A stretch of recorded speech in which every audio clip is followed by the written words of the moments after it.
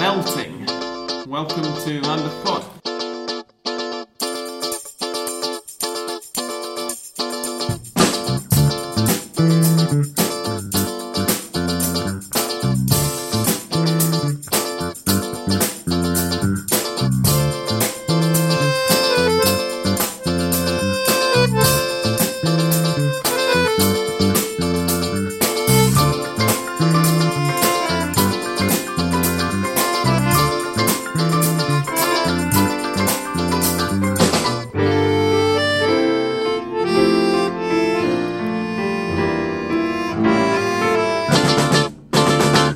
Ladies and gentlemen, boys and girls, welcome to episode 326 of Hand of Pod. I'm Sam Kelly.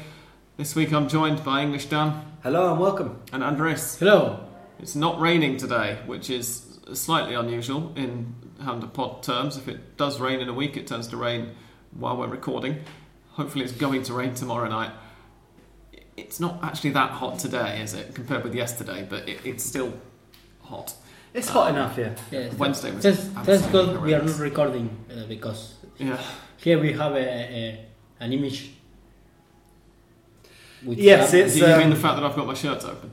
Yeah, you're lucky I'm wearing any clothes. Disturbing things. I've been sitting in my own living room just in my pants all afternoon, so I thought I had to put some clothes on to come out, and I think that's why I've started to sweat so much, because my body's got used to not having any clothes on. Anyway, so what tier of Patreon usage does one need to be to get those kind of images? So? That's a good point. Patreon supporters, if you want to pay, if you want to pay extra for this, then let me know how much you think my body is worth, and or perhaps we could start charging $10 to people who don't want to see that. Oh, hey, that could be an even better point. We'll see. Maybe $5 to see it and $10 not to. Yeah, we'll see. You know, we'll make you listen. We'll make you watch on video, unless you pay us extra for just the audio. We are sponsored now, as we announced last week, by Fanatiz, who provide the best image and the best way of watching the Argentine Superliga and the Copa Argentina from outside South America.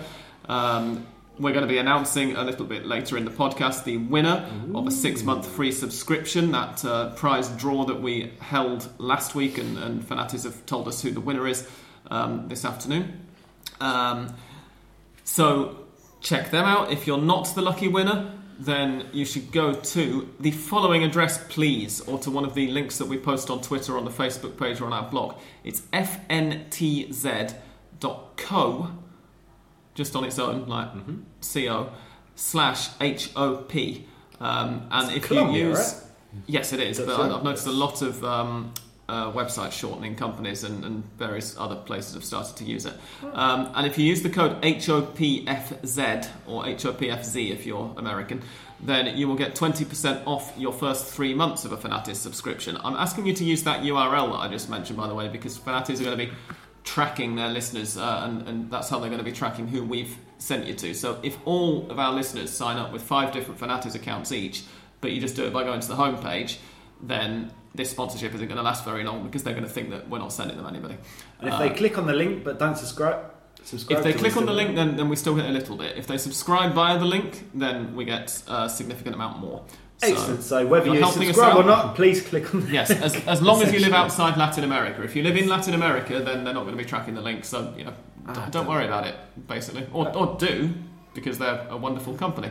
But it won't affect our numbers. Andres, I can see you bursting to say something. Yes, let me add something, because it's something interesting, at least for me, which is that if you go to their Twitter account, you have the possibility to check the content available in the country you are living. And of course, if you are in Argentina, you can't watch Superliga, and if you are in Chile, you can't watch Chilean tournament. But checking that, you can see that in some places you can also watch, for example, TSC Sports, TSC Sports International. They have TSC Sports, one of the Brazilian channels, and I think a Chilean channel. Sort of premium options, and as well, a golf channel, which I mean, if you like golf, you have apart from that. Oh, I didn't realise that. Yes, so it's something that perhaps gets makes people interested in the subscription, something like extra or a bonus. Absolutely. So, check them out, and as I said, we'll be announcing the winner of that prize draw a bit later in this episode. We will now get on to the results from the weekend just gone in the Superliga. Well, not just gone, actually, because it's Thursday evening as we record this, so it was ages ago already. Ages. But here they were. Union versus Atletico Tucumán ended 3-0. Vélez Sarsfield versus Colón was 1-1 in Liniers, and San Martín de Tucumán and Belgrano drew 0-0, all on Friday evening. On Saturday, San Lorenzo won, Newell's Old Boys won.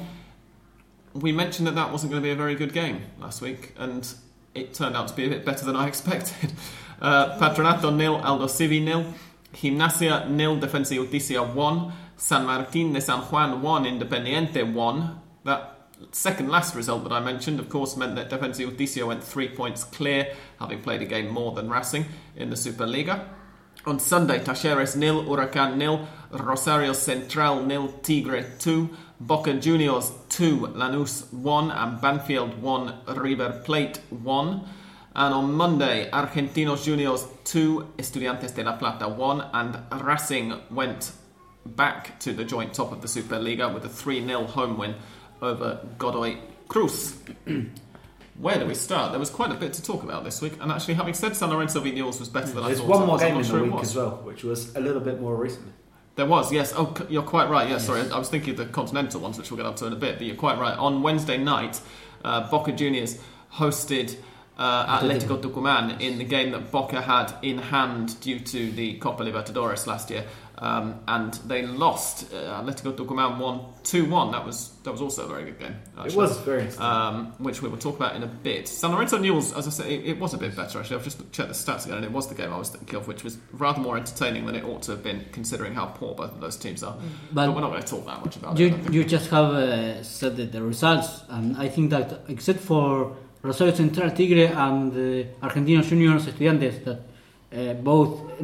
Rosario Central lost to Tigre, and Argentinos beating Estudiantes are, I think, for me at least, the only two surprising results, we could say.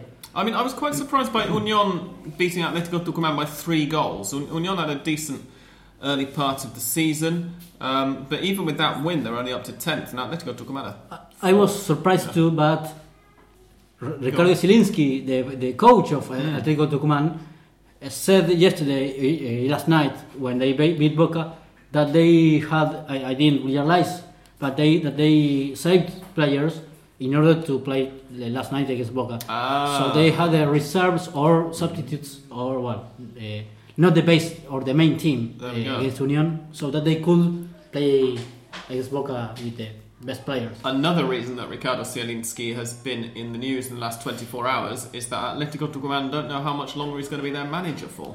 They would like him to continue being the manager. The directors have said that they think he's the perfect manager for the club. Well, it's been there for a while, right? 2 years, but possibly. Apparently, his family are in Buenos Aires, and obviously he had a very long time in Cordoba before briefly taking the Racing job.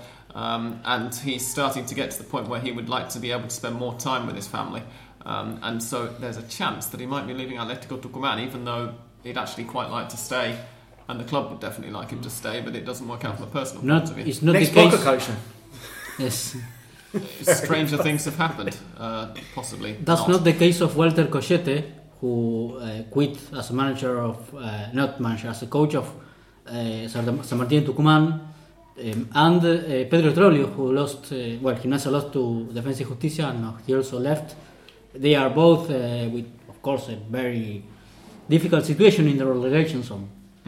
So that's are the news about coaches. Of course, Zielinski with the possibility of continue of getting more. Yeah, but Zielinski will keep going to the end of the season at least. Oh yeah. I don't think he's expected to leave right now. No.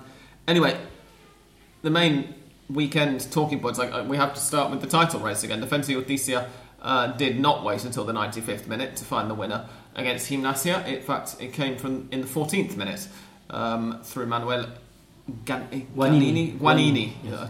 I always want to say Giannini, but it's a U instead of an I. It was a pretty, deserved performance. Okay, yeah.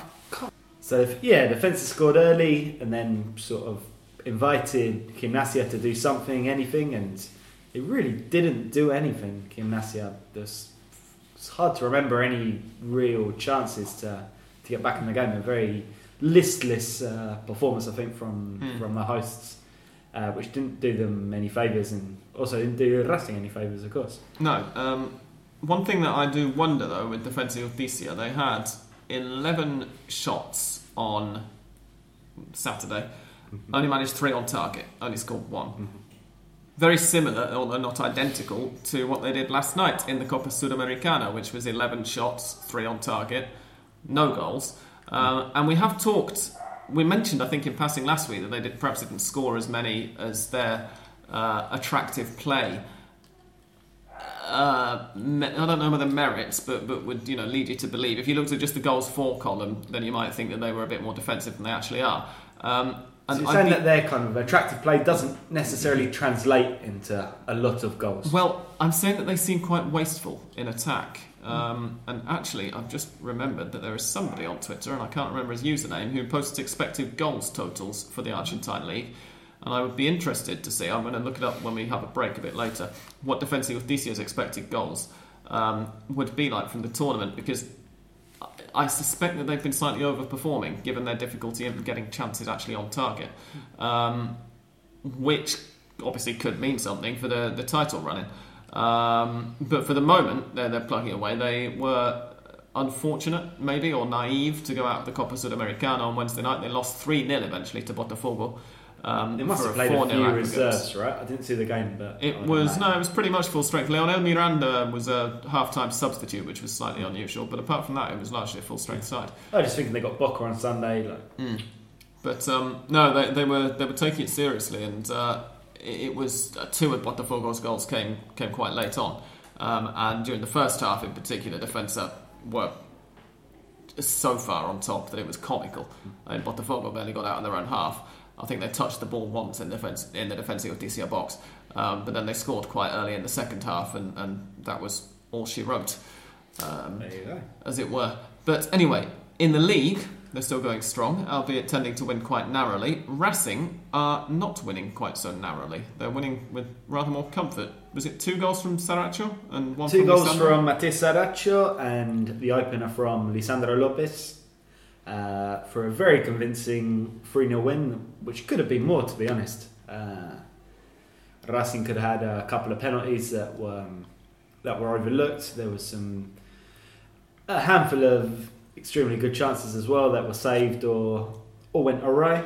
And yeah, it was just what Racing needed, I think, after a pretty difficult week, losing to River, and then the whole Ricardo Centurion hubbub. They'd actually played, just as we were recording last week, they played very well, I thought, in the Sudamericana to hold, well, not really hold, I guess, to be held 1-1 by Corinthians in their first leg game. I think a last minute equaliser by one of the Corinthians players, so I can't remember now. But it was encouraging, and it goes to show, I'm guessing, that everyone who said, just by losing to the best team in the Americas was a terminal crisis they weren't going to bounce back from. It's stupid, really, because they lost to a very good team. Racing is still a very good team on their own merit, and they showed it by taking apart a Godoy Cruz team who admittedly are not the best at the back. Their defending is absolutely terrible, as they've shown against River and Boca so far in 2019. I think between the 3 they've shipped something like 9 goals. Gustavo Mosquito was the person who got the late equaliser for Corinthians. Let me check Godoy Cruz's recent matches. Came back to bite us in the ass. Yes, fly. Oh, very good, yes. They conceded 2 to Boca and 4 to River, so that's 6, 7, 8, 9. Yeah, well done, Andres. No, but the draw that Dan has just mentioned against Corinthians, that could have been a victory, was analyzed by Jose Mourinho for I think for an online channel that were broadcasting the Sudamericana, and he said a lot. Oh yeah, this made. Yes, he said a lot of good things for Chacho Courbet's team. Well, yeah, that's nice. Marcelo Diaz is playing in slippers, he said. Among other things. No surprise that he picked the defensive midfielder out, of course. Of course, yeah. There you go. So shades of Fellaini, I'm sure. I know Sam is not a very good big fan of. Oh. Bloody hell. Sorry, an advert started playing on my phone. I thought I had my phone on mute. I apologise for that. Carry on, Andres. No, I know that you're not a very big fan of Jose Mourinho, and especially after the campaign and at the United. But come on, it's like I think as a famous coach, it's for me it was a surprise also to be aware of Argentine football. Perhaps he studied Racing just for that match, and he doesn't care anymore. I mean, I'd have thought he probably knows who Marcelo Diaz is because he's a seasoned international footballer. Indeed. Yes. But yeah, I was also quite struck by the fact that he was deigning to give the Copa Sudamericana his time. Certainly, yeah, it was. I'm pretty sure he was getting paid for it, Sam. He probably didn't do it out of his true. out of goodwill. I didn't look into who was paying him to do it because I mean, was it a South American broadcaster he was talking to, or I don't know. Anyway, to drag this kicking and screaming away from Mourinho. Yes, please. Yeah, the perfect response really from Racing, a result that puts them back joint top, and probably fairly good preparation for the next acid test, which is going to decide if Racing are in terminal crisis or not, which comes on Saturday. We'll get to that in a little bit. We will. And it also answers a question that nobody apart from me was posing, which I did pose last week on this podcast, which was what we've seen so far is Racing winning and then Defensa y Justicia having to win a day later or 2 days later to keep up. But how will Racing cope when the boot's on the other foot and Defensa y Justicia playing first? Is it going to be more pressure on Racing knowing they have to win to stay joint top? No. And they answered it quite neatly. On 3 of the 4 weekends, Racing have played second. It was Have only the game against River they played first. That felt like the opposite. Anyway, I said it last week and you didn't challenge me. So I think I that explains why I was the only person who was asking the question. Though. Indeed. But it will be the case again on Sunday, of course, when Defensa don't travel to Boca, they host Boca. Yes, they do. Yes, they do. With a stadium full of home fans, which Boca aren't too happy about. But Defensa y Justicia have decided what the case, by the way, because I've been asked this by a couple of people on Twitter. The situation with away fans at the moment is that they're not allowed in at all in the city of Buenos Aires, so it's a jurisdiction by jurisdiction thing. For those of you who've not been down here, the city of Buenos Aires includes, of the big five, it includes River and San Lorenzo and Boca. It also includes Vélez and Argentinos. That's it, right? In the no, that is it in the Superliga at the moment, at least. So the other clubs who we talk about as being the Buenos Aires clubs are actually in Greater Buenos Aires and are in the province. So that's Tigre, Defensa y Justicia. Yeah, there's loads of basically. Some smaller clubs like Racing and Independiente. Yes. Then La Plata clubs and so forth. Yeah, the La Plata. All of that lot are in the province, and it's a different security jurisdiction.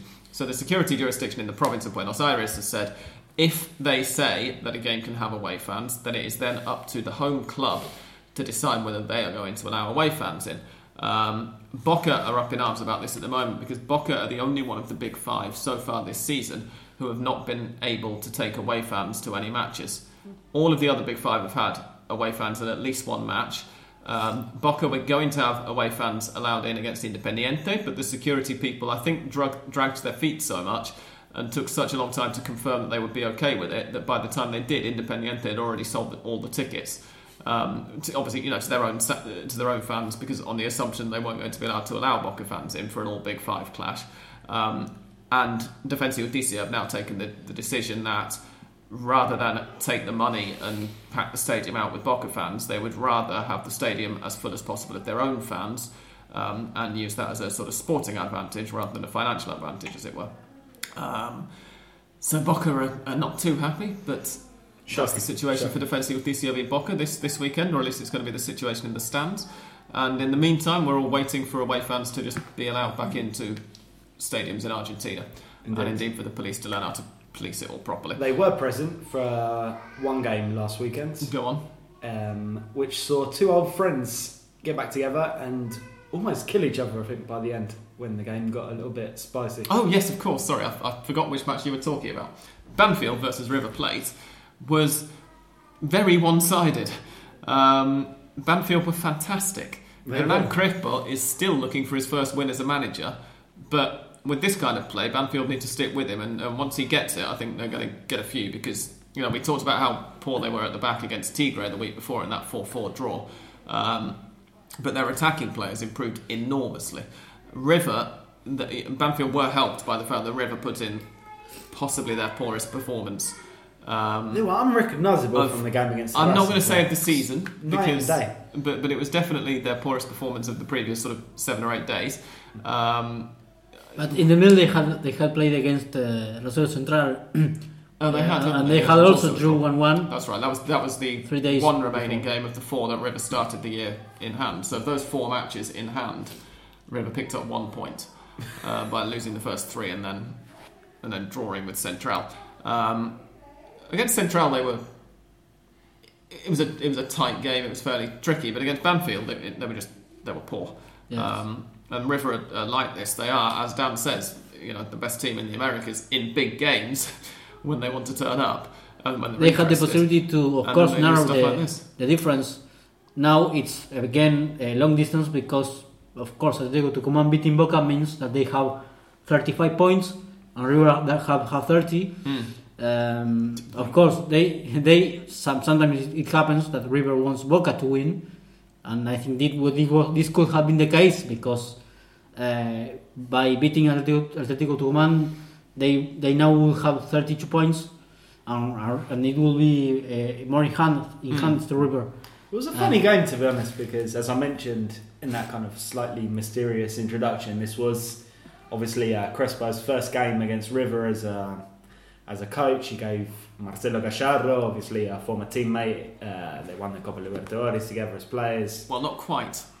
Because as I said on your tweet, together, it depends on how you define together, because Crespo was subbed off in the 86th minute of the second leg of the 1996 Libertadores final, which was actually Crespo's last ever game for River as a player. Well, they were in the same squad. Indeed, They both had his that replacement on the same team. His replacement was a young Marcelo Gallardo, and obviously Crespo had scored 2 goals in that match to win the cup. So I thought that was a good excuse to put it's a good bit of trivia. I do like that. Yeah, it was all very lovey-dovey. You had the 2 sets of fans in the stadium. Crespo gave Gallardo a big hug, all his technical team a big hug, and then the game it got a little bit nasty. There was some pretty meaty challenges and quite a bit of polemic. And then the lights went out. And then the lights went out. The lights went out. Was it 27 minutes in? Yeah. Yes, 27 minutes in, and they were out for 18 minutes. I was trying to remember which way around. The game finished at nearly midnight in the end. And I was knackered watching it. I don't know how the fans who would then go out and have to work on Monday. According to Gallardo's version, I can't wait for the new government to come in and get rid of these Sunday 9:30 kickoffs. Well, the previous government, who were in direct opposition to the current government, was the one who introduced them. So I don't know whether the new one's actually going to do anything. But no, they did say they were going to do it. But that was 4 years ago, and they're still going. Gallardo said, and he was sure about it. Of course, we don't know it. Banfield says, of course, the opposite way. That a player from Banfield wanted either to pee or poop. We don't know. Oh yeah, I remember there was some sort of toilet and that's why the cut was on purpose. Yes, that was one of the big talking points of the weekend. So supposedly they cut the power so someone could go and take a shit. Yeah, which obviously I don't like to say that only in Argentina, but only in southern countries. Because we're Argentina, I don't say that he's a liar, but it's really ridiculous or funny at least. Couldn't you have heard it into half time? Was he that? Well, was he struggling? Yeah, you would think so. I mean, go before the game. You see it very occasionally. You see it in lots of leagues, and the team just have to play with 10 men for a short while. But sounds ridiculous because Banfield was playing better at that point. Yes, that was the other point. Yeah, it was. As Hernan Crespo said after the game when he was asked about it, why would I want to cut the lights and cut our momentum? We were playing very well. Very good performance. Banfield were completely on top. Very pleasant. In the end, River could have won it because Banfield, of course, they were kids that played with a lot of enthusiasm and playing well, not only running. And I think that, or if I'm not wrong, except Arboleda, all of the players were from the divisions or minor divisions. Because Datolo and Sibeli are the old players. Yeah. Old, of course, not old, but the biggest or the oldest. And then there were left back Urcia, I think, had a very, very good game. Yes, Fontana when he scored, I think was very good. He's a forward, in fact, but he was offside, but he's good on the left at least. Yeah. And in the end, River could have won it because, when Suarez went into the match, he showed some of his abilities or performances, and but I think in the end the draw was fair. Even when Banfield being much better in the first half, then in the second half I think it was a bit more even. I mean, I think. I don't know. River came on in like the last 10 minutes or 15 minutes. I thought they woke up really. Before that, I thought they were lucky to get away with it. But River's equaliser, Agustin Fontana scored for Banfield, and River's equaliser was at 83rd, so late-ish. It was a penalty from Lucas Prato, which was saved, and he then tucked away the rebound before the defenders could get there. And Quintero almost scores for third consecutive time. Yeah. With another ridiculous free scoring another stunner. If he does it enough, then it's going to get to the point where every time River have a free kick in that area of the pitch, the goalkeeper isn't going to know whether to come for a cross or not. I think Quintero should. It's not a bad weapon to be honest. He should try them for a couple more matches in a row, and then start putting crosses up towards the far post or towards the penalty spot, and the goalkeepers aren't going to know where to stand. Just keeping the keeper now to the front post. Yeah, exactly. Anyway, enough of Banfield River, because it doesn't actually mean very much for the title race or anything like that. Who have we not covered in the Big Five? San Lorenzo Newell's, which, as I said, was a bit more fun than we were expecting it to be, and that's about all we can say. I can't remember an awful lot. I watched it, but I can't remember much of it now. And San Martín de San Juan versus Independiente, which also finished 1-1. Can we remember anything about that? Well, I didn't actually see it. Cecilio Dominguez scored his first goal for Independiente. I saw as much of that with a free kick. Very nice free kick. No, kind of same as, business as usual for Independiente, right? Like these very uneven results, kind of failing to score that many goals, letting in quite silly goals. It's been a very mixed season, I think, for Avellaneda, second side. Seconds, yeah. See what you did there, Dom. Yes. And it was the first, as well as Almirón is still looking for his first victory, being the coach of San Lorenzo. Pablo Perez was looking for his first send-off, and he got it. Pablo Perez has got a red card at last for Independiente. Congratulations. It's was it 4 games? Three or 4 games or something else. In the relegation battle, I'm just trying to remind myself of which the teams are. A big boost for Tigre, who finally massive won. Boost for Tigre, as Handapod extra listeners will already know, because I talked about it on Sunday night. But that win for Tigre against, who did they play? I've forgotten. Against Rosario Central, of course. Yeah, it was a very impressive performance. They were 1-0 up after 10 minutes and 2-0 up through Lucas Hansson by half time, and actually thoroughly deserved it. The first half in particular, they were excellent, and then in the second half, it was like watching a big or really informed team when they're playing slightly out of sorts, bottom half of the league stragglers, and sort of just keeping them at arm's length without needing to exert themselves much.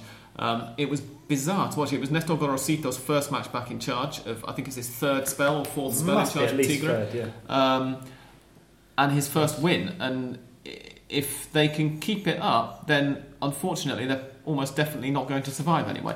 But they were boosted by the fact that Patronato, who drew 0-0 with Aldosivi, San Martín de Tucumán and Belgrano, who drew 0-0 with each other, and Gimnasia lost.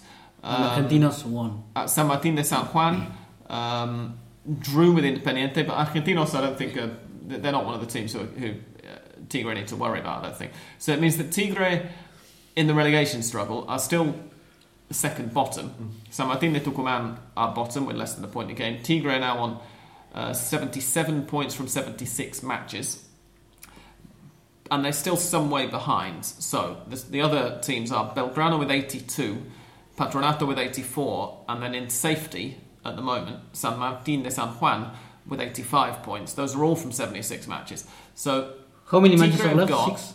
There are 6 games to go, so 18 points to play for. Tigre are 8 points behind San Martín de San Juan.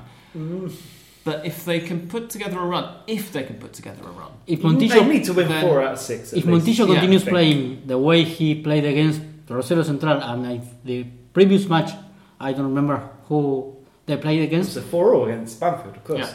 Yeah.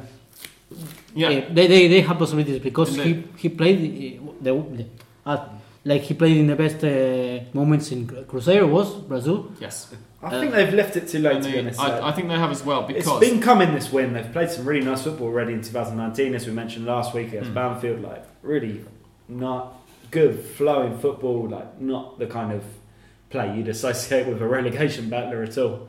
no, but they can't defend. It's They've- too late, I think. They've been conceding too many.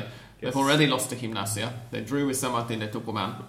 This weekend, tomorrow, in fact, on Friday, so today, by the time this podcast goes up, they host Patronato. So that's a big point sixer, as we say on Hand of Pod.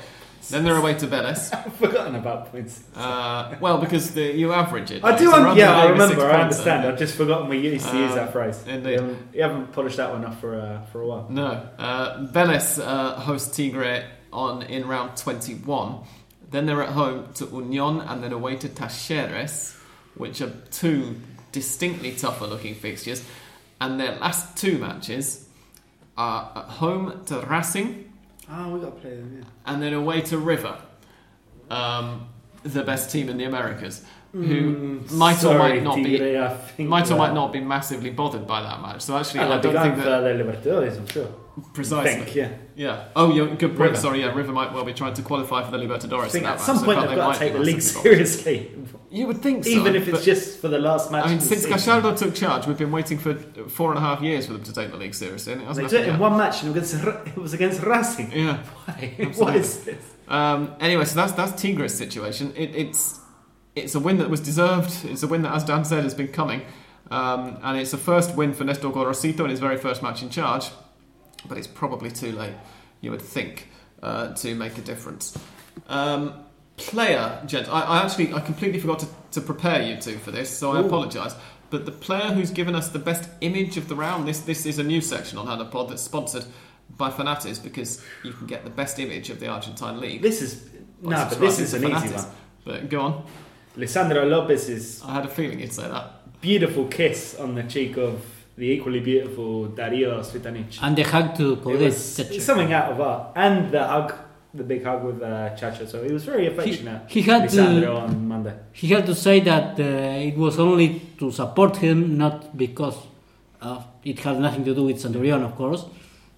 He had to do. But this is so crap. Like, the most important thing is that kiss was wonderful. Yes, I but think we'd all want you to know be how in Argentinian Svitanic's position there. You know how Argentinian journalism is, and kissing or hugging Coudet when 1 week before he had a fight with Centurion, for a lot of journalists meant that he was against Centurion. I'm not interested. Shock horror. I really don't care. On that note, we're going to refill our glasses, and when we come back from this theme music, we'll discuss some other stuff. We will we'll unveil the winner of the 6-month subscription to Fanatis, and we will answer some listeners' questions, among other things. So don't go away.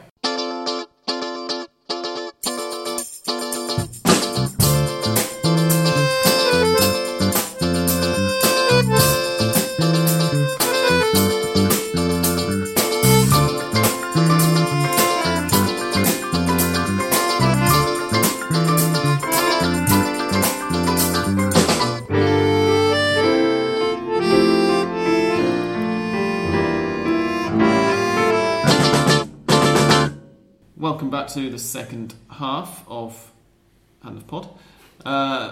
First of all, thank you very much to all of our patrons. It's wonderful to have you supporting the podcast. We wouldn't have, as I've already mentioned, the patronage of Fanatis if it weren't for the support that you guys have shown us. So thank you very much indeed. It's tremendous. If you want to become a patron, because we have had a very kind comment today from Stephen Hooley, who I had the pleasure of meeting for a couple of pints on Saturday evening, and who was kind enough to tweet in and say how much he enjoys the Hand of Pod extras. He says he prefers them to the proper version, which they tend to be rather shorter, so that's at least one reason. It's definitely an advantage, Yeah. Definitely an advantage. So if you want to become a Hand of Pod patron and find out what you're missing out on, then you can do so at Patreon, patreon.com/handofpod. Also, a word from our sponsors, Fanatis, who have very kindly decided to give a 6-month subscription to one lucky winner who wrote in or tweeted in and correctly answered the questions that I sent you last week, which, just to remind you, were: what is the one-word nickname of Boca Juniors Stadium?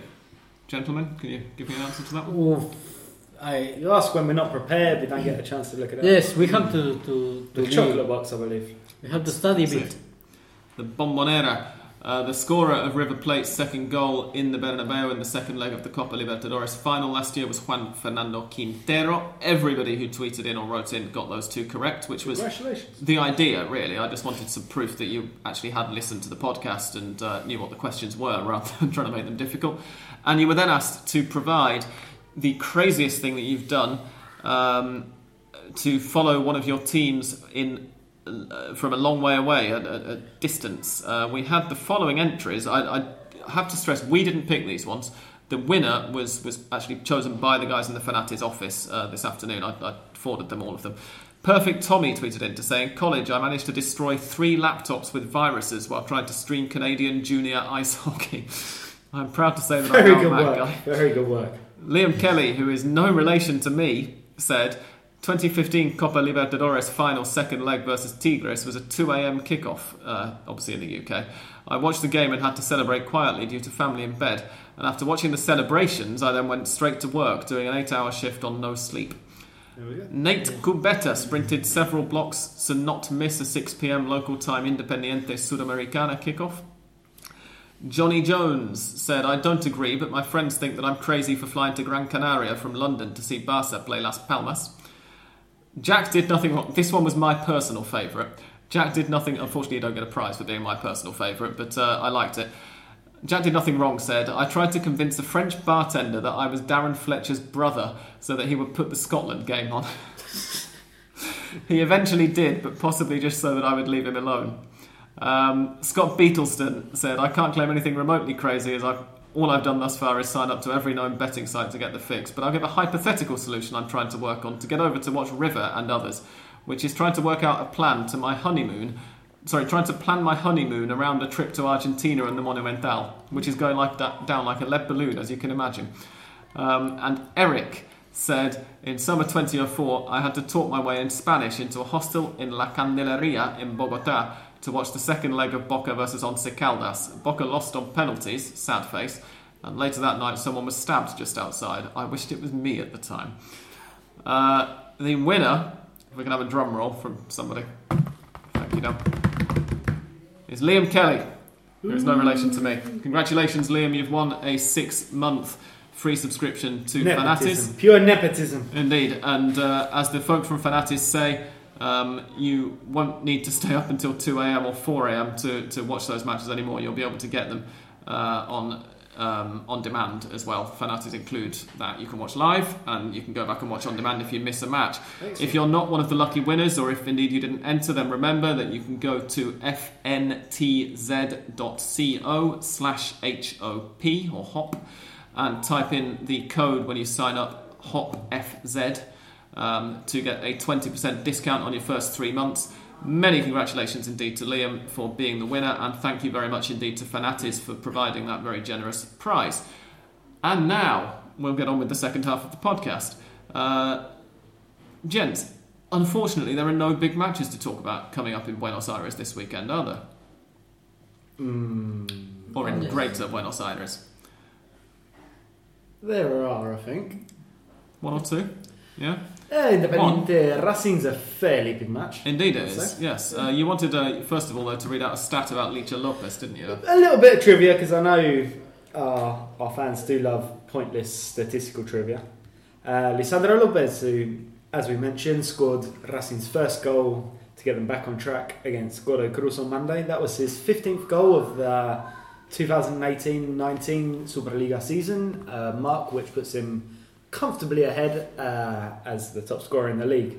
The second highest scorer is Emmanuel Gigliotti, who is no longer in the league because he left Independiente for Mexico. I can't remember which club. Toluca. Toluca, I think. I knew it was one that began with T. I was like, it's not Tigres, but it's one of the T ones. And I believe the next person on the list is another hand of pod favourite, of course, Pulga Rodriguez, who has 10 between Atlético Tucumán. Is there a cat right now? I'm not sure whether that's going to be doing a cat impression. I'm not sure whether that's going to be audible on the podcast because I've got the microphone turned right down. But if it is, then that's not Latrice. I didn't bring her with me. No.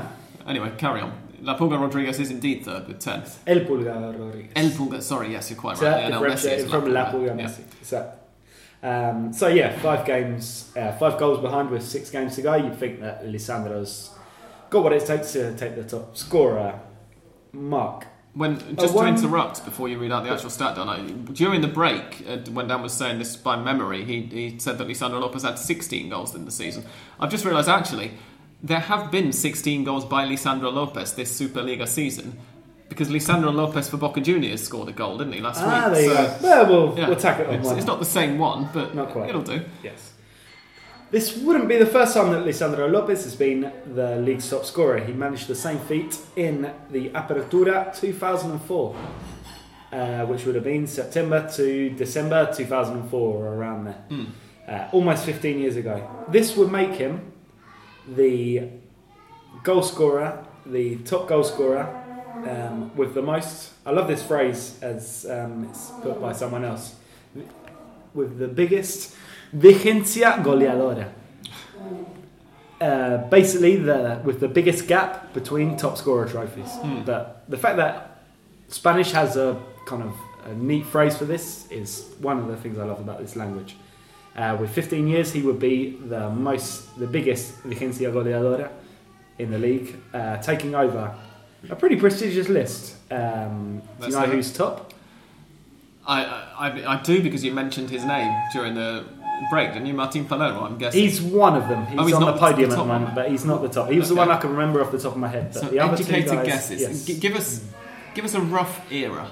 1970s. Ooh. Is that for the first one or the second one? The first. So the second one's going to be sometime in the 80s, obviously. Correct. Maths, or possibly the 90s if it's very late 70s. So let's go with... Kempes doesn't make any sense, does he? He didn't come back to Argentina to play, I don't think. Go on. Carlos Bianchi. Oh! He was top scorer in 1970 and then again in 1981, 11 years. Okay. The second, it's not Palermo, it's someone else who was in the 80s and 90s. Andres? A lot of names, but I don't. I don't realize, or I don't. I will say a lot of names, and I'm sure feel very silly when we hear it. Go. It's someone indeed that Andres really should know. Enzo Francescoli.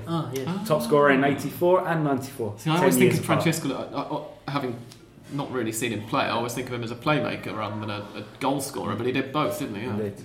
And the third name on the list, Martin Palermo. 9 years between his top scorer crown in 98 and then again in 2007. There we go. So Lisandro Lopez is about to join the pantheon. It's a pretty, as I said, it's a pretty prestigious list. Yeah. Which is a good way, really, of segueing into Racing's next game. Yeah. Which is against Independiente, the second biggest. We can discuss whether it's the second most passionate or indeed the most passionate or whatever. But in terms of pure follower numbers, the second biggest derby in the country. If you can hear all those noises in the background, I apologise. I'm hoping that the mic's turned down sufficiently that you can't. But Dan's neighbours are having some kind of party with their children. But anyway, I was watching a discussion about this match actually earlier on television, and Horacio Pagani of TIC was shouting at various people, which is what he does, about how much better Racing are than Independiente, and how they can't possibly lose the match. I wouldn't go that far. If you look on paper, Racing would have to be the favourites. They've been far better in this year's Superliga than Independiente. But on the other hand, Independiente Stadium has usually been a very unhappy hunting ground for Racing. I believe the last match they played there was the 1-1 draw, right, with Lisandro's bicycle kick in... Wow, was that the last one? Yeah. 2016, yeah. Yeah, it must have been. Because I think since then, Racing hosted Independiente in 2017. And probably, a lot of the fixtures were the same. 2018, I don't think they haven't played. So it's been... Oh, that's right, there wasn't a match last year, was there? Yeah. No. Because it was the second half of one season, the first half of another. Yeah, one of the symptoms of this ridiculous system that we've got now that just screws everything up. Independiente have gleefully destroyed Racing quite a few times in their own backyard. Even the year that Racing finished champions. I was just seeing though on the TV as we were recording that Chacho Cadet has never lost Independiente as a coach with Central. In a few games he either won or lost, which could be a positive sign. But no, Racing they have to do kind of the opposite of what they did against River and not think so much about the team who's on the other side and not change everything just for a single match. And just play the game. Independiente, obviously, they're not going to win the league, and I think they're still in the running for Libertadores, right? If they finish very strongly. Yeah, they are currently 8th with 29 points. They're in the Sudamericana spot. Yeah. They are a point behind Vélez, a point behind River, 3 points behind Huracan in 6 5th. behind Boca and Atletico, I'm guessing. And yes, that's right, 6 behind Boca and Atletico. So unlikely, but not they're impossible, probably not going to get into a Libertadores spot, but they've got a great opportunity to spoil, which, of course, for any Clásico rival is almost as good as winning the league yourself. And they're actually, for all of the sort of noise around Ariel Holan, and we were mentioning last week how various players have left Independiente and aren't getting on with him and all that. They're not in bad form at the moment. After, you might remember, they finished last year with they lost to Lanús and then they lost to Boca, and then they ended the year with just a draw away to Godoy Cruz. But in this year so far, they're unbeaten, which is something. Having said that, they're not in bad form. They're not in fantastic form either. They've drawn 3 and won one of those matches, but they're not conceding very many goals. No, it's not going to be an easy game by any means. I would think Racing will go on the front foot because with Defensa y Justicia grinding out victories wherever, you get the feeling that even if Defensa play Boca, a draw might not be good enough for Racing. It kind of push the initiative on Defensa's side for the first time.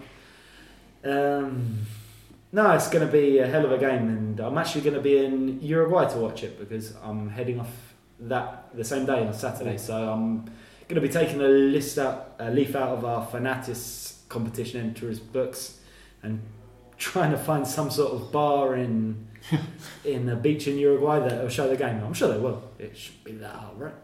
Yeah. No, if you're on a beach in Uruguay, I'd imagine there'll be a few Argentines with you that might want to watch it as well. So.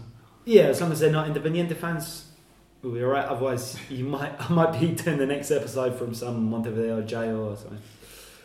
Or with a couple of black eyes. Yeah, very possible. Maybe. But yeah, it's it often has sort of been a relatively entertaining game with if not necessarily always the football. There's generally been something to talk about. It's not tended to be, for instance, the Rosario Clásico, as we discussed a couple of weeks ago, which tends to be actually quite a dull game of football, albeit with some spectacular stuff happening around it. In recent years, it's been quite memorable. I'm just trying to remember what the result was when that mental one a few years ago when Teo Gutierrez pulled a gun on somebody afterwards. They won that one, right? 4-1 to Independiente. 4-1 to Independiente? Yes. I completely misremembered that. Okay, there we go then. I remember that Teo got sent off and then took exception to something that... Was it Guillermo Sarra? Goalkeeper? Sebastián Saja. Sebastián Saja, yes, that's right. You weren't far off. You were on the right lines. Because Guillermo Sarra has never played for Racing, has he? No. So there we go. Anyway, other big matches. No, hang on, we don't normally do this, do we? We could do this, though, couldn't we? The other big matches this weekend, as we said, Defensa y Justicia versus Boca, since we're talking about the title race. That'll be an interesting one if Racing lose. That was down touching wood, in case you were not in that way. In case you were confused by that noise. Yes, indeed. I have the feeling. I think that Defensa can do that. Yeah, but I have the feeling. That big a call, should it? Well, I'm saying if Racing do happen to lose, that would give Boca once more a glimpse of a murmur of a opening of getting back into the title race, because they then move within 7 points with 5 games left. Yeah. I'm just looking, by the way, at their previous meetings, Defensa y Justicia and Boca. It's not, if Defensa y Justicia were to win, it wouldn't be their first ever win over Boca, but it would be their first ever home win over Boca. And do you know why that is? Why is that? This is their first ever home match against Boca. They have played in the Superliga 2014, the Superliga 20... Sorry, it wasn't called the Superliga, of course, but this app has got it all listed. The Superliga 2015, the Copa Argentina 2015, the Superliga... Okay, so the Copa Argentina would have been neutral, but Boca were the home team in the draw. But they played the Superliga 1, 2, 2015, 2016, 2017, 2018. So that's 1, 2, 3, 4, 5 matches, and all of them have been at La Bombonera. So this is the first time, if this app is showing me the correct things, that Defensa y Justicia will ever have played Boca in Florencio Varela. There you go. Which perhaps puts Boca's complaints about not being able to take away fans into perspective. A little bit, yeah. Boca is the only grande that doesn't take away fans. They're the only grande that haven't been allowed to take away fans to any matches so far this season in the Superliga. Because there was a time in which both teams had the supporters in the stadium, and the team which was the smaller that was away had to move to another stadium to play that match. Could have been Vélez or well, chose to, yeah. Yes. In this case, it won't happen because, of course, Defensa y Justicia will be with their only supporters, and it's not necessary to go to another Arena stadium. No, indeed. Let's move on to listeners' questions. It's Paul Reedy. This wasn't actually, I don't think, intended as a question for the podcast, but we'll answer it. After listening to last week's episode, he said, "Do I get the vibe that you chaps are not feeling the romance with Defensa topping the table? Where can I read more about them in English or Spanish? Thanks." I don't know whether it wasn't that we're not feeling the romance. We just wanted to give both sides of the story, because actually, when you dig into the stuff that we were talking about last week, about who's funding Defensa y Justicia and where this success is coming from, and the work with certain agents who are able to take these cast-offs from other clubs and get them to come to Defensa y Justicia, it's quite an interesting story. It's not so much that that we don't want them to win the league. I mean, obviously Dan doesn't want them to win the league. Andres and I would much rather they won the league than Racing, and not only due to our River sympathies, but also it'd be kind of like getting behind Leicester back when they won the title, but if Leicester were almost owned by Jorge Mendes. As a parallel, yeah, something like that. I mean, which is hard. Would be hard to do. You've got to do it, or but it's not to support Chelsea in anything for any reason. Steady. I think that what is interesting in this case is that all of the 26 teams in Argentinian football in the Superliga, at least the supporters or the players know whether they are capable or they can become champions or not. But the supporters of all of the teams, even Patronato, think they can be champions. And that if Defensa y Justicia are the champions, this will be more or less that way, because 3 years ago or 2 were in the Nacional B, or even farther. They've been up for a while now. I was just reading. It's gone on 5 years, wasn't it? 5 years. I was just reading out the fixtures with Boca, so they've been up since 2014. Yeah. Yes. Now you are used to watching Defensa y Justicia play in First Division, but some time ago they weren't. You mentioned them when they played against, I don't know, Cambaceres or Barracas, or now they play River and they defeat River. They play Boca. Now they will play and they can beat them first in their time in history in their stadium. They defeat, I think, all of the Big Five so far. Yeah, I think they have done, haven't they? Yeah. I don't know I mean, at some point or another, since they've come up, I think. Right? They are, well, or they are close, and they are the only team that haven't lost any matches still in the Superliga. They are meeting, or they are having some things that are make them deserve, of course, the lead, and if they become champions, to deserve it. But yes, in Argentina, I think that perhaps before in England, before Leicester were the champions, I don't think Leicester fans were aware or really said, yes, we can. In this case, in Argentina, all of the fans of all of the teams really think they can be. Yeah, that dream is always there because it's a much more tumultuous league, let's say. Wayward from Hayward says, this wasn't intended as a question. He sent it last week. But it's reminded me to tell you that he has searched for Hand of Pod and nothing comes up on Spotify. I've got us onto Spotify last week. So if you're a Spotify user and you want an easier way, or you consider it to be an easier way of listening to Hand of Pod, in theory you can now do so. In practice, it looks as if we're still not there yet, because I can see stats. I can see that 2 people have listened to us on Spotify. But if you search for a Hand of Pod on Spotify, we don't appear.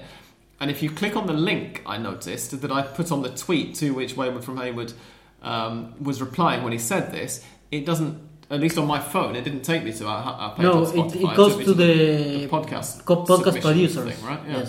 Yes. Which it shouldn't have done.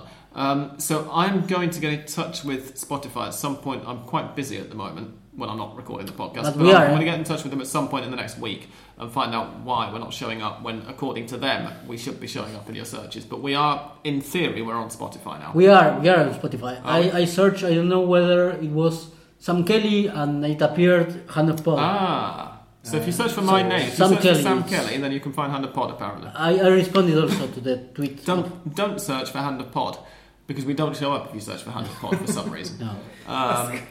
Who knows why that is, but anyway, in theory we're on Spotify. And in fact, there we go, Andres, I'm going to retweet that now. In reply to Wayward from Hayward, Andres has tweeted a link to open the podcast on Spotify. Let's just verify that this works. Yes, it does. There we go. Hand of Pod by Sam Kelly. Yes. How bizarre that doesn't happen. Presumably, the other thing is I did this just after uploading last week's episode, so possibly once this week's episode gets uploaded in the RSS feed for the podcast updates, then we'll be a bit easier to find. But it strikes me as a bit bizarre that you can't find us by searching for the title of the podcast. Anyway, other questions that we have had, that's Dan's note to himself to mention the statistic he gave us about Lisandro Lopez. We've got lots of mentions. These are all because of the prize draw. Oscar Per Mulder says, which is higher, the number of yellow cards that Pablo Perez has earned during his career, or Ricardo Centurion's IQ? It's got to be Pablo Perez's yellow card. Mustn't it? Has to be, sure. I mean, he has to have 100 odd, and I don't think that Centurion's got it. So he'll be suspended for his first Avellaneda Clásico. Fitting. Yes. In many ways, isn't it? Jushin Thunderlager says, why do River seem disinterested in the title this season, and what actually happened for them to be relegated a few seasons back? To the second question, you should look up Hand of Pod episode 27. The reason that is in my mind is because it's also the episode that Tim Vickery came on, and that was the episode that we recorded immediately after River's relegation, and also right before the Copa America 2011, which is why Tim Vickery was on it with us. And yeah, we went through a lot of stuff on that one. Sebastian Garcia was with us as well, who obviously grew up a Racing fan and who's grown up in Argentine football, and talks about the fact that he never thought he'd see River relegated. Check that one out. It's also one of my favourite episodes still. It's a good one, yeah. It's also very, very long, so check it out when you've got lots of spare time. And full of stars. Tim Vickery, Sebastian Garcia are... Well, indeed, yeah. And that's before we even get into Australian Dan. Cool. Dan had probably forgotten existed as well. Ferro's finest. But there we are. As for why River seemed disinterested in the title this season... Because they do it every season. Yeah, right? They only care about the Copa Libertadores these days. Yes, I think I explained it, and what I think happens, that when Gallardo, as well as... meanwhile, or while Gallardo, is in charge of the River Plate's bench, he makes the players be too much focus on international competitions and or at least not in the middle or the half focus in the Superliga or Argentinian or domestic football. That has to do with mental problems. Not that they have mental problems, but with something that has to do with the focus and that they can't pay the same attention to the not important matches, and to have all of the attention to the what they understand are key matches, or that matches that define a ticket to a following round, a further round in a cup or in a international competition, and they can't do anything apparently. I would like River to win a Superliga when Gallardo is there in his position, but apparently it has to do with when they have the possibility they can't take it. This time it was like that against Banfield. They had a big chance and for one reason or another they can't take it. Yeah, I think they get let off the hook as well by this media idea and fan idea that fixture congestion in Argentina means that it's okay, when in fact there is no fixture congestion. They play far fewer league games than, I mean, not just River, but clubs in Argentina, full stop, play far fewer league games than elsewhere per season.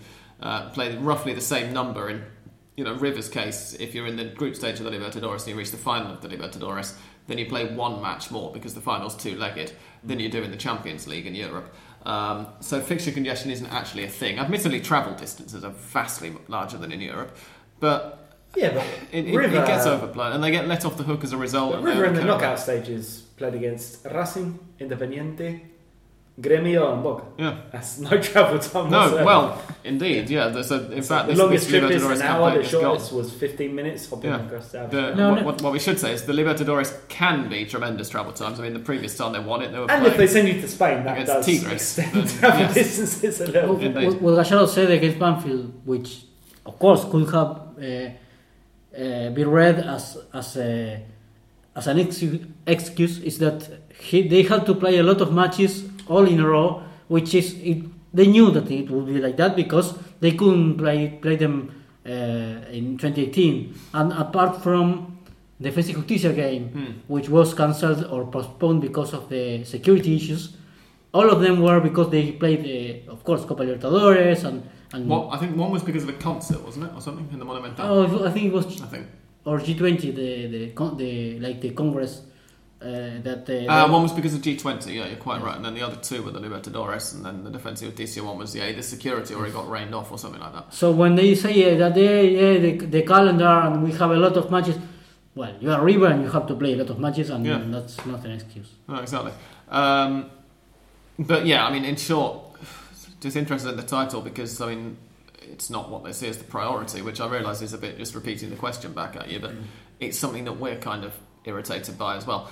Erland says, question for Underpod326, which clubs are the hipster clubs in Argentina? The Union Berlin and St. Pauli of the Superliga? Not really. No, I mean, people have their clubs and they tend to hate everyone else. From an English-speaking point of view, if you're in, anywhere in Western Europe or in the United States or whatever, any club in Argentina is a hipster club to follow because Argentine football's a hipster club to follow, so we're probably a hipster football podcast. Well, I've seen among Argentines a tendency to adopt the two Tucumán clubs as kind of hipsterish. Look, they're in Tucumán and they do crazy shit. They're going to throw a sheep onto the pitch in a bit. That does happen. Yeah. So I think that would probably be the closest, those two teams, because obviously Tucumán for a Porteño, for a Buenos Aires resident, is pretty much the Wild West. Indeed. Anything can happen. So we'll go with that one. Stephen Hooley says the Superliga title has a chance of going to the final game of the season with the two main protagonists, Racing and Defensa y Justicia, playing each other. What have been the closest title races in Argentina in the past? Has there ever been a Michael Thomas moment or an Aguero?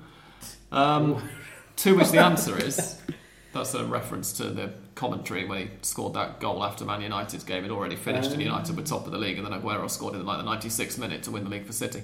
To which the answer is that, possibly before Dan's time following Argentine football, because you've followed Argentine football since you moved here, basically, haven't you? Yes. So But I know before which that one time, you were going to say, I think. but just after I first started paying attention to, no, actually a few years after I started first paying attention to it, before I moved here, in 2008 off the top of my head, there was a three-way tie at the top of the league between Boca Juniors, San Lorenzo and Tigre, which had to be settled by a three-way playoff, a mini-league between those three clubs.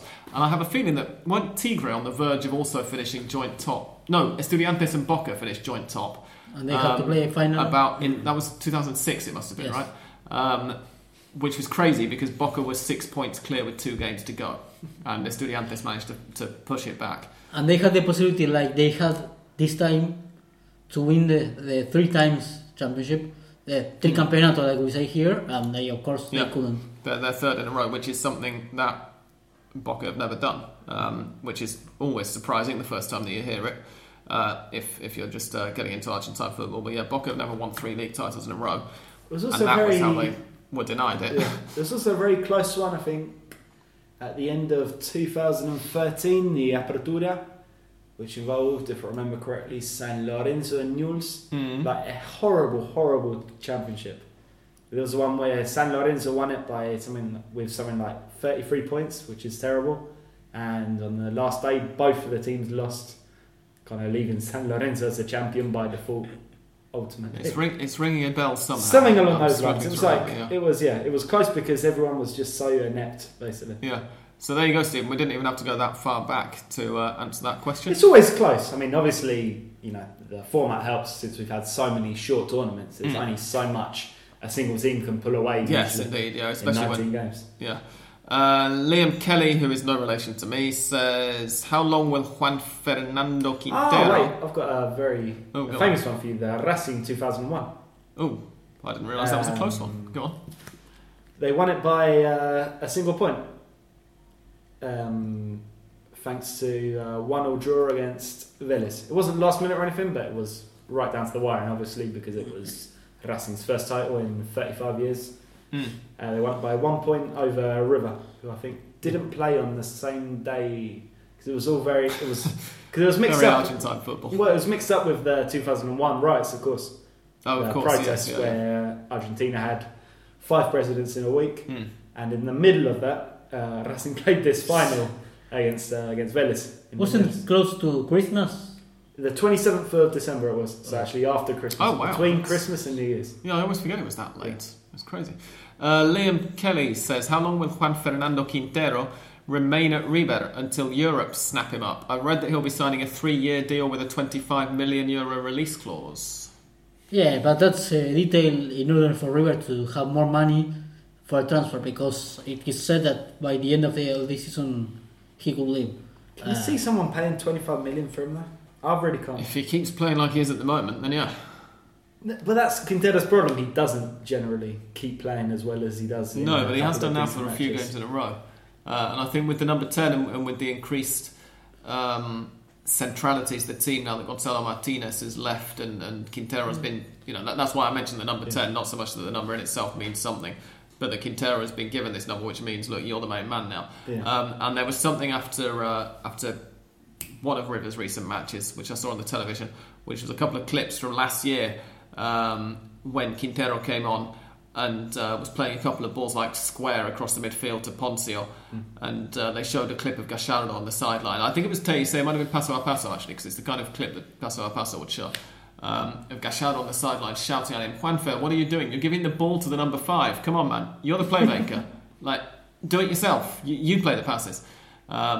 And then they were contrasting that with the passes that he's now playing on a much more regular basis, the kind of passes that we saw from him a lot last year, but which he's now looking for constantly and saying, he's taking charge. If he continues to play like this, then yeah, I can see him going to Europe. But he seems to be happy at River as well at the moment. That's the other thing. I'd say it's a big if still. If he finishes 2019 in the same form as he started it, I'd say yes. Yeah, you'll convince me. Anyway, they want to. Sorry, son. They want to prevent not to happen the same thing that happened with Lucas Alario, who left one day before the transfer window closed. And they couldn't find a replacement for him. And with the release clause, which was not that high, they want at least to have this obstacle for the club that wants Quintero to play for them, because of course he's doing well. 2018 wasn't that great, and in these last matches he has been scoring and playing very well. And of course he must keep this. But if he does, like Dan says, if he does, no doubt that he will. A lot of clubs in Europe will have or will would like him to have him back, because he has already played there, not that fluently like Porto, for example, but with the continuous playing and playing the way he's playing right now, for sure he will leave. I think it's for sure. Yeah. JM says congrats on the new sponsor. Fanatics is a great service, and that wasn't one that we asked people to send in, by the way. And Perfect Tommy says, who are some young players in the Superliga that I should be paying attention to? Who is the youngest? Who are some young players that he should be paying attention to? There's, like, just from the last week's evidence, Saracho is going from strength to strength, I think, in Racing. Julian Alvarez is showing some interesting things for River. Gonzalo Maroni from Talleres, who yesterday... why were they playing yesterday? They were playing in the Libertadores yesterday. They got a 1-1 draw. 2-2 draw, sorry, you're right, against Palestino of Chile, having gone 2-0 up. Maroni replaced American Joel Sonora in the second half. So look out for Sonora. I guess he's somebody who a lot of our American listeners are looking out for. But Maroni is obviously, we talked about him quite a bit in recent episodes, because he was one of the heroes of Argentina's recent relatively successful Sudamericano Sub-20 campaign. Another young Talleres prospect, of course, is one Pablo Guiñazú, who continues to run like a 21-year-old. At the age of just 39. I think that most of the national under 20 national team. Pedro de la Vega, of course, who probably is the guy, the youngster who's shown possibly the most in the Argentine Primera. Which is ironic, because he was one of the two youngest players in the Sudamericano Sub-20 squad, as well. He's only 17. So. De la Vega, Almada appeared like he will be, I think, with more play that he finally got in Chile. Yeah, he's still young. Yes, too young. Very, of course, of Boca has done some decent things. But there's a few. There's always a few. Maroni, by the way, I mentioned Maroni as a Talleres player, but he's actually on loan at Talleres from Boca. Yes. But he looks really sharp and very creative. I like him. It wouldn't be crazy if Reynoso comes back to Talleres and Maroni to Boca, like a change. No, I wouldn't be that surprised, because Reynoso has not played well at all for Boca recently. Anyway, on that note, those are all of our listeners' questions. So stay right where you are, and after this music, you will hear my predictions, and you will also hear Mystic Liam Kelly's predictions. Our Fanatis winner has decided to take me on at the prediction game this weekend, so don't go away.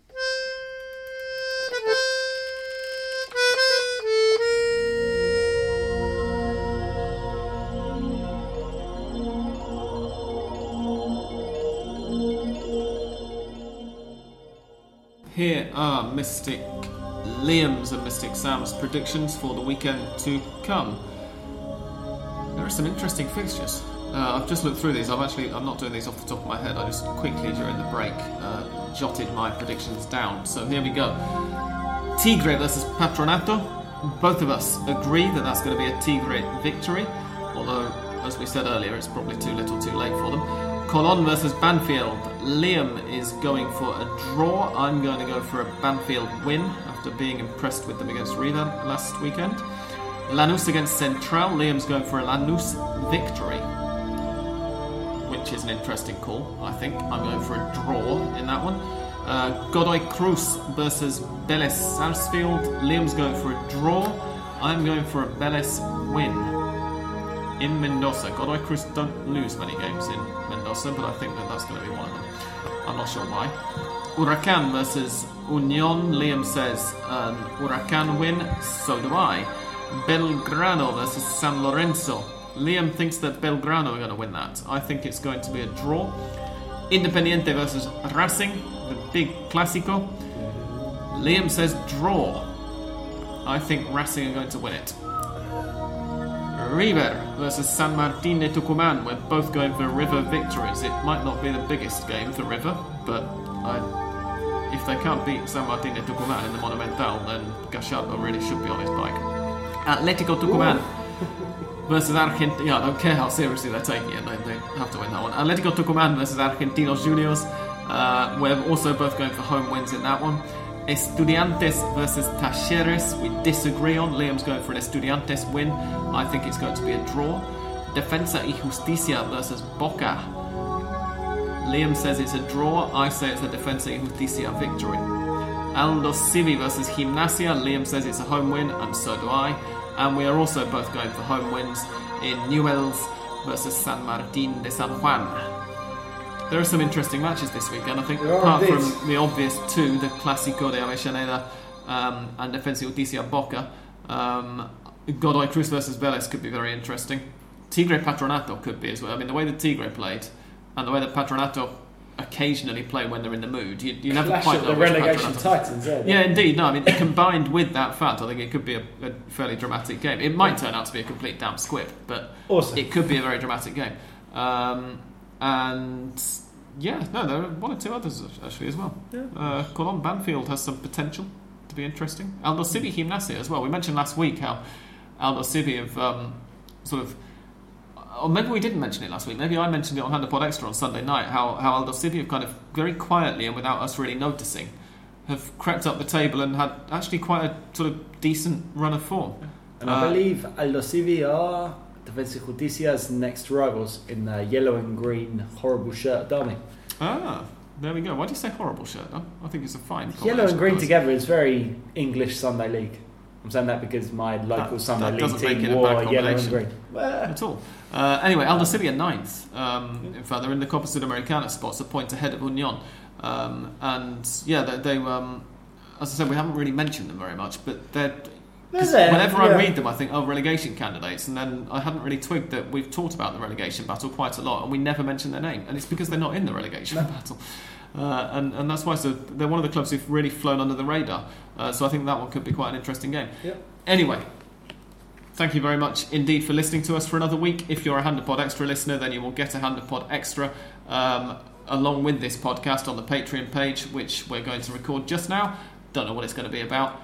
We're about to find out ourselves. We should say that to our Patreon patrons, if they wish to suggest any interesting talking points or subjects they'd like to know more about in a kind of more rarefied, exclusive environment, kind of a lounge podcast. Where we suggest by Twitter. We drink whiskey and fine wine and cognac instead of Fernet. Well, if we get a few more patrons, maybe.